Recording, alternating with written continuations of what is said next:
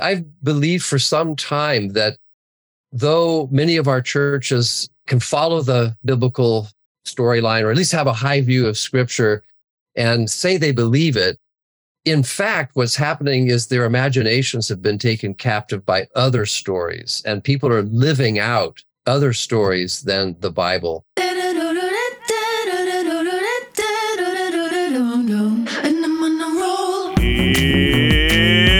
It's watering time, everybody! It's time for Apollos Watered, a podcast to saturate your faith with the things of God so that you might saturate your world with the good news of Jesus Christ. My name is Travis Michael Fleming, and I am your host. And today on our show, we're having another one of our Deep Conversations. Does theology matter? What do you think? Is it divisive? Is it uniting? I mean, what do we do with theology? What are the challenges in your mind that the church today is currently facing? What do we do about it? What about our culture? Do we need to interpret it? And what does it mean to be biblical? You know, when you get a chance to ask questions of one of the most influential theologians of the last 30 years, these are the kind of questions that you ask. And boy, oh boy, did we get some good answers. You know, lots of people think that theology is not at all relevant to everyday life. Like, I don't want to talk about theology. I've got to take care of my kids. I got to deal with all the pressures. My son is online all day long. He's dealing with the screen. I mean, that's for you people that are in the ivory tower. And it doesn't have much to do with my everyday life. I mean, I appreciate it. I know it's there. It's great. It's wonderful. But, you know, it really doesn't affect me all that much. I mean, how many times have we heard that? How many times have we said that? But here's the deal. Theology does matter to everyday life. It's not about how many angels can dance on the head of a pin, which I actually heard when I was an undergraduate. I mean, it was tongue in cheek, but that's actually how people used to talk about it. People would get into these minute details of theological matters, and it would be so far removed from everyday people. But that's not really what theology is about. In fact, theology done rightly is completely practical because it deals with where we are and why we are here. Theology deals with the big questions of life that all of us wrestle with sooner or later. And it challenges us not just to understand what we believe, but really understand how we approach life. I really wanted to talk to Kevin Van Hooser because I've read several of his books and because he rocks. I mean, that's just it. He was one of my profs in seminary, and I knew that he was a big deal. I had not heard of him until I got to seminary, but I knew he was a big deal when I heard other profs quote him. That tells you something, and he helped me understand so much. And what I loved about him is that he wasn't so much in the ivory tower that he didn't understand real life. I love the fact that he could bring all of his immense learning and knowledge into my world, and he could do the same to yours today. He helps us to really see what God is doing in the world. And this is a fantastic conversation. It's not terribly long, and we're still, though, breaking it into two because it is jam-packed with so much truth. Honestly, and I mean this in complete sincerity, you might want to listen twice to this because it's that good. Not me talking, him talking, okay? You'll get to know what makes a theologian tick, the concerns he has for the church today, and his very interesting take on what the Bible is. But before we get to him, we wanted to give you some exciting news. As of this week, we are now giving you 2 episodes per week. Rather than having to wait for the second conversation to drop a week later, we will give it to you in a matter of days.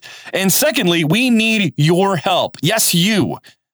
For the month of February, we're doing our 10 for 10 challenge. We're looking to get 10 new watering partners to help join us in this journey to water the world for Jesus, who will give at least $10 a month. And if you've been blessed by this show, then sign up. It's 2 coffees at Starbucks. That's it.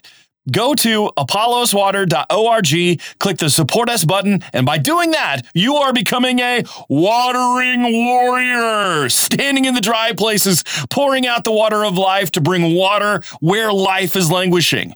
Now, with that in mind, let's get to my friend, Kevin Van Hooser. Happy listening. And I'm on a roll. Kevin Van Hooser, welcome to Apollos Watered. Are you ready for the Fast Five? Let's see. Number one, easy one. Coffee or tea? Coffee. Which kind? What's your favorite brew? Dark. I don't want to give a shout out to a company, but dark roasts. I like that. I like a good dark roast. All right. You also lived in Scotland for a while. I did. What is your favorite Scottish dish? Well, it's going to be a dessert. It's called Millionaire Shortbread.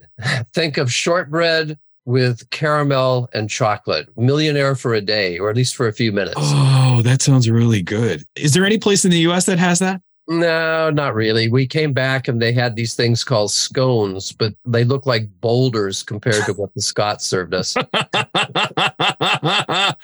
Okay, number three. When you're not researching, teaching, or reading, writing, what is your favorite hobby? Probably playing the piano. Are you a trained pianist? I am a trained pianist. I'm an amateur, someone who does it for the love of it, not for the money. But I got, in college, I was playing and went fairly far. And I'm just trying to keep up what my abilities, such as they were. Wow. Who's your favorite composer? Well, it has to be Bach. Bach. Amazing, man. Number four, since you talk about scones, I'm going to ask you, this is going to be a little bit more of a different question, but if you were a bakery, what bakery would you be and why? Or what kind of bakery? It would have to be a French bakery, because though man shall not live by bread alone, the bread the French bakers make is really good. And since we're going to get into your work here in a moment, you talk a lot about drama. And there was a conference in your honor where they even set up the whole platform as you and I talked about. I just learned this as a drama or play. But if your life were a play, what would be the title of it, and who would you have star as you? Phew. There would be some kind of a quest. It was some kind of an adventure. I'd have to be trying to get somewhere and making efforts to get there. And there'd be complications, right? Because what's the story without conflict? Who would be me? Paul Giamatti is a good actor. So we don't really look alike, but he's a really good actor. And I think he'd try at least to do justice to me. Oh, he would. I actually think he would do a great job. Yeah, I could see him with a beard. I could see him with that. And he's more interesting than me. So I think I would want to choose him. We're going to take a quick break and hear a word from our sponsors, and we'll be right back. The most important Bible translation is the one you read. At Apollos Watered, we use several different translations when we're studying, preaching, or teaching. But again and again, we keep coming back to the New Living Translation, the NLT. That's why we are excited to partner together. We are united in the belief that understanding the Bible changes everything. Because if you can't understand it, then you won't read it. We want you to know the God of the Bible, to water your faith so that you will water your world. That's why we recommend getting an NLT. It's the Bible in the language we speak. It's not foreign or complicated, but up close and personal. To save some money, go to Tyndale.com. Use the promo code NLT Bibles. It will give you 15% off. There's an NLT for everyone, from kids to adults, devotional Bibles, study Bibles, and so much more. Get one today, because understanding the Bible changes everything, and the NLT is the Bible you can understand. We know you're a theologian. We know you're a writer. You're very well respected among your colleagues, but very few people know your story. I mean, even knowing that you are a pianist, that's not something I think most of us would be familiar with. Can you give us just a bit about your background and what brought you to the point of being a theologian today? And I know I'm asking a very large question, but just a quick synopsis of where you grew up and how you got to be a theologian. Yeah. So I'm a native Californian. And my mother was born in California. You don't really meet people whose parents were born in California. So we go way back. I was not born into a Christian home. I was the only child, but I was born into a respectable home. And so my parents sent me to Sunday school at the right time. They did not go to church. They just somehow thought, I guess that was what people in the 50s and 60s were programmed to do, right? Send their kids to Sunday school. So I went off, but I came back with questions. And my mother couldn't answer my questions that I was bringing back from Sunday school. And so she read the Bible for herself and was convicted and became a Bible-believing Christian. So that was when I was 3. I think maybe I could even say the first person I led to Christ was my mother. But that's awesome. For all intents and purposes, though, I was raised in a Christian family because she had my father read the Bible, and they both started attending church. And then, interestingly enough, started looking for a church that my mother felt was biblical enough. And so that's part of my DNA, this question, what does it mean to be biblical? I was raising it as a child, and then through my mother's concern that we attend a biblical church, it just got imprinted into me. So happily, one of the biblical churches we found was near Westmont College, as I grew up in the Santa Barbara area. Westmont College is a Christian liberal arts college. And so from a very young age, I was around Westmont College people, teachers. And one of the most important people in my life was a biblical scholar named Robert Gundry. I later studied with him at Westmont. He taught me the New Testament. He was also the man who baptized me, and he was the man who eventually suggested I go into systematic theology. You know, when he first suggested that, I was in college. I wanted to be like him. I wanted to be a biblical scholar. And so initially I was kind of hurt that he said, don't be a New Testament scholar, be a systematic theologian. I'm thinking, you don't want me? but in fact, I have to give him credit. I think he saw past my, the desire to be like him. And he saw the kind of person I was, the range of interests. I'm not quite sure what he saw, but I think he was right. He told me to go into systematic theology. And he convinced me that at the time, at least, there was a more urgent need among evangelicals for systematic theologians than there were biblical scholars. And I think he was probably right about that at the time. So, I took that seriously. From that point on, when he gave me a clear direction, I followed it. I'm still following it. That's incredible. I didn't know that you grew up in California, and I didn't know that other part either. Where did the piano come in? Again, my parents thought that every young man should have piano lessons to be well-cultured.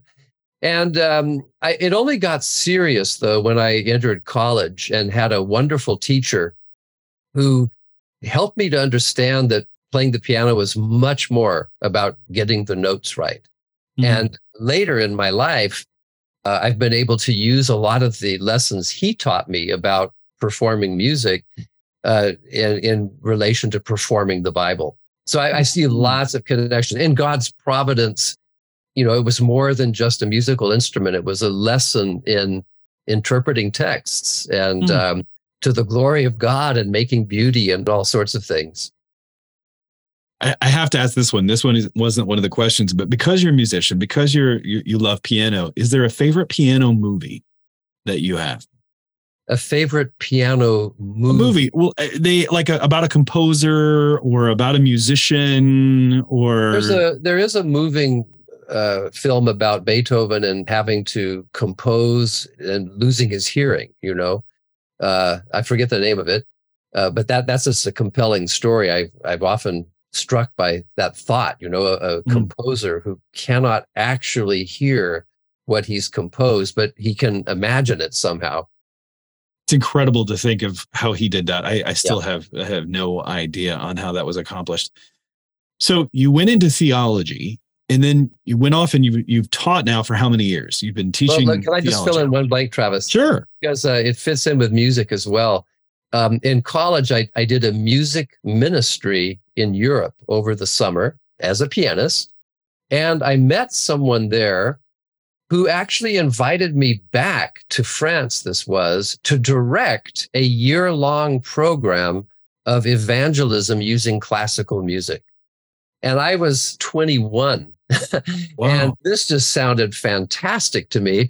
It was an opportunity to put my theological education to work in the sake of Christian mission in a country that was very secular. That whole challenge. So I spent a year doing short-term mission, thinking through how to use classical music for the sake of evangelism. And the other reason that's important is I met my wife during that mission year. My wife is French.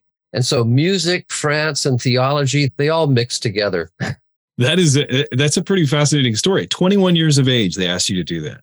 Yeah. So I'm not quite sure why. I think probably because he thought maybe it was just that he wanted me to be a kind of administrative assistant, but I actually took over. I came with ideals, right? I didn't want to use classical music simply as a gimmick. I had to find an organic connection between classical music and the gospel. And I worked hard at figuring out what could that be. And I finally landed on something that I think was the perfect harmonizing theme, if I could put it that way. And it was the theme of joy. So we actually had 90 concerts over a summer, and we called the whole thing the Festival of the Joy of Music. And we'd always start with a joyful piece, but then we would have someone come up and address the audience and say, we hope you enjoyed that. But we also believe that joy isn't simply a passing emotion. We believe there's a foundation for joy. And then so slowly during the concert, we would explain that we live in a creation that is in fact a composition, a harmonious composition, but it's been flawed by sin. And now there's disharmony and, violence and darkness and so on. And yet the composer, not content to leave the piece, in a mess, the composer has entered into the piece. And that's, God the Son becoming one of us to put things right. So during the course of the evening, as we're doing music, we're also weaving in the story of the gospel. That is absolutely incredible. Did you have a lot of people come? Yeah, because it was, we did PR. I did everything. This is before computer age, so I had to hand make posters. But we also, here's the other thing. I was convinced that if we were to serve the church, we had to work with local churches. So part of what I did during that year was I traveled the country with a little briefcase and opened it up like a Fuller Brush salesman and said, could you use an orchestra this summer for evangelism? And so we worked, every concert was in conjunction with the local church for follow-up purposes. By the way, we had 3 groups touring that summer, and the choir in which my wife and I sang was led by Don Hustad, who was Billy Graham's organist. Yeah. And Don, after the summer, was so inspired himself that he wrote up an account of it. It's an essay called Bach as Missions Outreach, and you can find it in the International Review of Missiology. Wow. I didn't know you had that connection to Don Hustad. Yeah. He was my choir director for a summer. I didn't know that. See, I was in choir. So that's how I met my wife. In choir. So that's very, very interesting. Did you speak French when you went to France? I could read it and speak haltingly when I arrived, and then I became fluent as the year went on. So when you and your wife get into a fight, do you do it in English or French? Well, I had to woo her in French. So that was the highest motivation for really kind of mastering this language. I didn't want to make a gaffe, No, I'm laughing at that because I had Tripper Longman on, and he was studying his PhD, and he said, I decided to go into biblical studies because, and I had to get good grades because my wife wouldn't make out with me unless I got good grades. I was like, wow. Another good motivation. Hey, it's it's just real. I think it's just real. Love is clean and love is pure. And love is a thing that no doctor can cure. And love is a thing we need for sure. And if you don't got it, we got the music calling you. You interact in a field that is very difficult for many people to understand. I mean, dealing with theology, some people are very intimidated by that, but yet you've remained so true to the scripture and to the person of Jesus. You're one of those academics that I would say it's not lost the forest of the trees, if you have that expression. And you see a lot what's going on in the church. You're training many of the future leaders, writers, academics. What are some of the issues that you see as, I don't want to say a threat, but a problem, or the biggest pressing issues? How about that in the church today? And what can we do about it? So I'm in higher theological education for a reason. And I would say that one of the biggest challenges the church is facing is, believe it or not, illiteracy. And what I mean by that is biblical illiteracy, how to put the big picture together, cultural illiteracy, are we able to read our culture and understand what's happening? Doctrinal illiteracy, many people don't think doctrine is really that important. And maybe something we could even call ecclesial illiteracy, the lack of knowledge of how to do church. That's one problem, or one nest of problems. Another one, connected, I've believed for some time that though many of our churches, can follow the biblical storyline, or at least have a high view of scripture and say they believe it, in fact, what's happening is their imaginations have been taken captive by other stories, and people are living out other stories than the Bible. There's a philosopher named Charles Taylor who explains that what makes our age secular isn't that people have secular beliefs, but rather their imagination, the story they tell themselves, is this worldly story. It's a secular story. And I think even well-meaning, Bible-believing, church-going Christians, simply by the fact that we inhabit a secular culture, we've become secularized to some extent. I really do think that's a problem in the church. I know it sounds strange because the church is supposed to be a sacred place, but the secular imagination is a very powerful force. And then we're also modern. And one of the things about moderns is that we're very movable. We're mobile. We can move around, and we do so to go to better jobs and so on. We have means of transport. I think part of the modern condition is we've been dislocated. I think we've lost our sense of place. And I think that's a threat to the church, because I believe the church is local. It's placed. It's also global, yes. But I think people have lost a sense of the meaningfulness of their local place. And then the other challenge that everybody is aware of, and it's been a perennial challenge, but I think it's more urgent today, and that is there's just so many differences that divide the church. And we seem to be in a moment of polarization, which I think is another example of the secular imagination, sort of that polarization in the broader culture invading the church as well. Mm.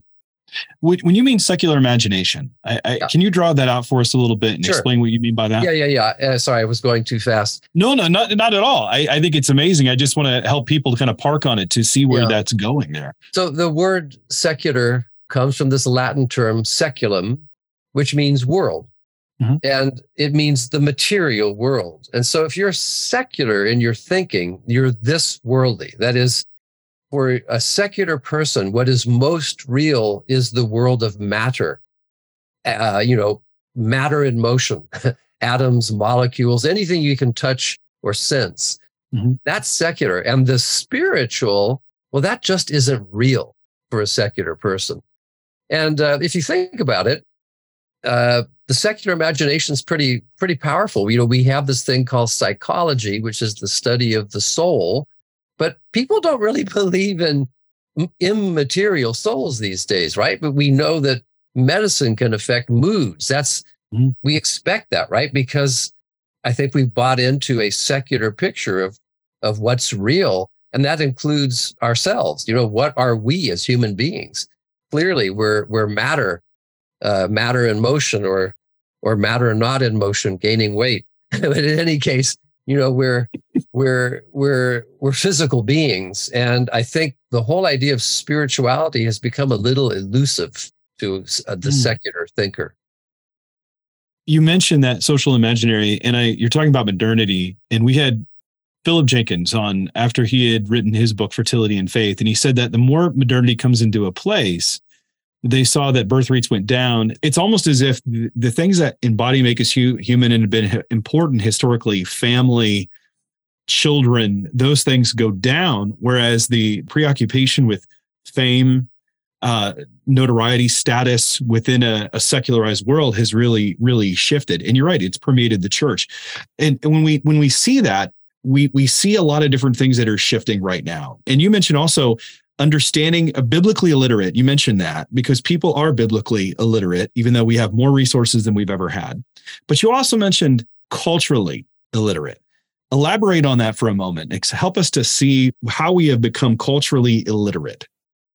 Yeah, maybe it's an overstatement, but put it this way. When I first started teaching in seminary, if the word culture was used, like intercultural studies, it was always over there. Other people had culture, and we weren't really thinking about culture. Now, happily, I think that's all changed. I think people are aware that, we in the West, we're a culture too. And, there's a thing called North American culture. I think we're aware of that now, but simply knowing that it's there isn't the same as knowing what it is. And I think oftentimes it's the artists among us, the poets, the novelists, the painters. They're the ones that are trying to articulate what's actually happening at the moment. And theologians, my kind of people, we're maybe slow to understand, and so what's happens is the church has to react to cultural developments that it doesn't fully understand, or that at least have got ahead of it. So I actually taught a course for a number of years at Trinity called Cultural Exegesis, where the whole thrust of the course is, trying to help students develop principles for understanding culture and for being able to read culture the way we read the Word of God. I think the reason it's important is, theology is the application of Scripture to all areas of life. And seminaries typically do really well in helping students to learn the biblical languages, to exegete the biblical texts. But if you can't relate the Bible to today's world, then that isn't really helpful for the pastor. And so it's that relating to today's world that I mean by cultural understanding. Do we understand what's going on? I think a lot of people feel that there are changes happening. They see different things happening, but they don't understand why the changes, what's behind it, in who's interested in it, and then what does it mean? So the course that I taught on cultural exegesis, the big finish, the research paper, was the students had to choose something in the culture, and then they had to read it or interpret it. And I got some fascinating papers from that course, people picking something in the culture that they didn't quite get, and they wanted to go deeper and understand it. And so I have very pleasant memories of Christmas holidays, surrounded not by gifts, but by student term papers, on these. Sometimes they'd choose a film, sometimes they'd choose a musician, and I learned a lot by reading these student papers. And it got to the point that I started sharing some of the best papers with other family members. So I have memories of Christmas where we're all sitting around the tree reading Trinity divinity school papers. Yeah. I'm laughing because I was in that course. Hey. I don't think my paper was being passed around, but that's okay. You never know. You never know. I do want to say, I maybe you know this, Travis, but at one point I actually pitched the idea to a publisher that they should publish, some of the papers from this class. The publishers were pretty skeptical, to say the least, but they actually did it. There's a book out there called Everyday Theology: How to Read Cultural Texts and Interpret Trends. And it's out there. It's actually sold much better than the publishers thought. Maybe it's a little dated now because the things in culture we were looking at are maybe 15 years old now, 10 to 15 years old. But still, I think it was a helpful workbook, a series of exercises in how to make sense of what's happening all around us in biblical and theological terms. This is the thing that I do appreciate about you and your work, and having been in that class. This is one of the reasons why I wanted you on the show, is because we say at Apollos Watered, water your faith, water your world. And the question is what is your world? And the world is shifting so fast. Because people are saying in some ways, stop the church, I want to get off, because the world is spinning. COVID has changed things and the culture was already spinning. It's just amazing what's happened in the last 20, 25 years. I remember Carl Trueman in his book where he mentioned, if you were to go back to 1994 and talk to his grandfather and say, I'm a man trapped in a woman's body, he would have laughed at you. And now that's become a common understanding in our cultural lexicon, if you will. And so now we're left with kind of a scrambling, and we hear people talking about the Word of God and returning to the Word of God, which is an essential thing. But it's also helping the Word of God understand, or as you mentioned, helping people to see the Word or how to apply it, to understand its outworking. And I know I'm putting words in your mouth. And as a theologian, you have to be very, very careful with your wording. But you talk about the Bible as a divine drama. I'm going to let you explain that a little bit, because you have a different view than most people, I think, would look at it. We talk about the Bible being like as a document. It's the Word of God. It's infallible. We look to it, but you see it as an opportunity, as a performance script. And again, I don't want to put words in your mouth, and I'm going to mislabel something, and I know you're going to correct it. But tell us a bit about how you see the Word and how to perform it, if you will. Yeah.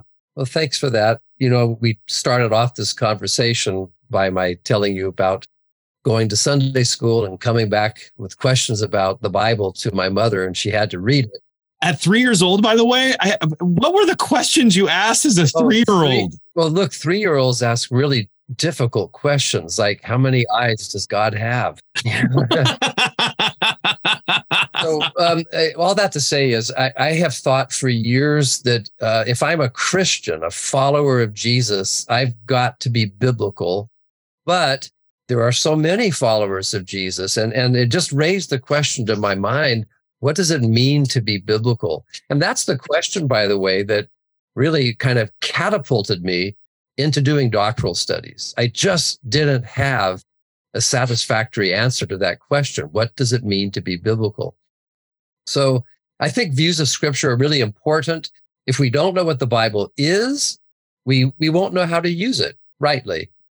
And I've been influenced by C.S. Lewis, who says, the first rule of interpretation is you have to know what kind of thing you're interpreting or dealing with.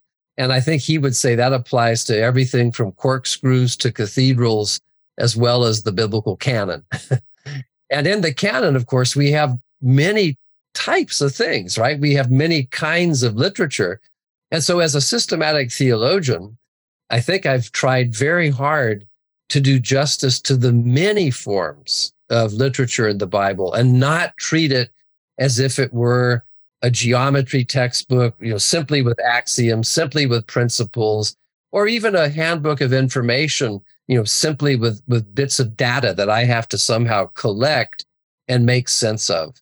There are theologians who approach the Bible as, a book of information that has to be collected and arranged properly. And there's a place for that, to be sure. But I think the Bible is more than just a handbook of information or even a handbook of moral principles. So my starting point is I see the Bible as human discourse and divine discourse. It's ultimately God's word.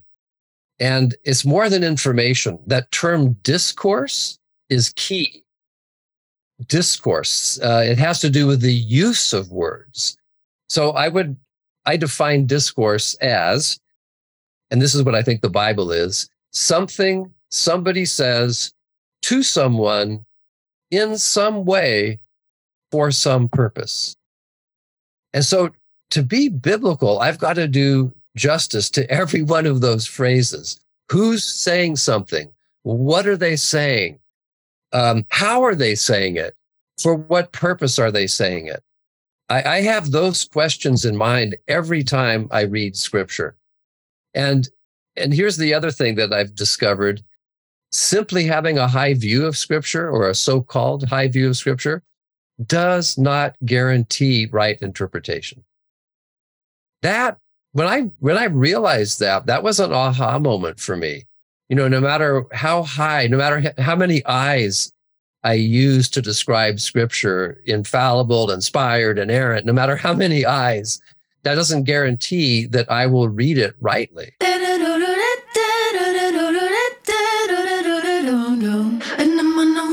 Did you hear that? Simply having a high view of scripture does not guarantee right interpretation. That's a bit jarring for many of us. We can have a high regard for God's word and still not interpret it correctly. That's why we need to understand the Bible as a text. It's also why we look at history, because we can see how many well-meaning, zealous, Bible-believing Christians have misinterpreted the Bible, and that has led to some very crazy things. Interpreting the Bible involves coming to the Bible with a right heart, filled with the Spirit, surrendering to what God may have, whatever it is. But it also means examining its genre and learning that there are rules in how we go about interpreting it. It's not that we can't understand the Bible. We can as the Holy Spirit guides us, but God doesn't rule out human responsibility in the interpretive process. As 2 Timothy 2:15 reminds us, work hard so that you can present yourself to God and receive his approval. Be a good worker, one who does not need to be ashamed and who correctly explains the word of truth. Why would he have us to work hard if we didn't have some measure of responsibility? We know that the Spirit guides us into truth, but when paired with this, we see that the Spirit is guiding us as we work hard to understand it. As Dr. Van Hooser said, we live in an age of biblical illiteracy and cultural illiteracy. We have to familiarize ourselves with the Bible and what it is. Who are the human authors the Holy Spirit used to write it? Who are they writing to? And what were they writing? And what does it mean to the original audience? And what does it mean for us? These are all questions that need to be answered if we are to interpret the Bible correctly. As I said at the onset, this was a jam-packed conversation. I'm amazed at how he can make the profound simple. That's why I love Dr. Van Hooser's statement that the Bible is a divine drama, a performance script. I don't know about you, but the first time that I heard that, it seemed a bit off-putting. I didn't know exactly what he meant, but the more that I've thought on it, the more that I've chewed on it and mulled it over, I see that he's right. The Bible is more than a handbook of information or moral principles. I have seen people use the Bible as a means of spiritual abuse, as a means of controlling other people, and not understanding that it is this performance script. It's a divine discourse. God is revealing himself to us, even through us, for a specific purpose. We're going to talk more about that purpose next week. How's that for a cliffhanger? And I'd love to know what stuck out to you from this episode. What stopped you and made you think and made you go, wait, what? Send us a line on Instagram or Facebook and let us know. And be sure to check out this conversation and many others on our YouTube channel. Thank you for your support, and please help us out by sharing this episode and leaving us a 5-star review on Apple Podcast or whatever platform you listen on. It really helps others find us. Thanks to our Apollos Watered team for helping us water the world. This is Travis Michael Fleming signing off from Apollos Watered. Stay watered, everybody.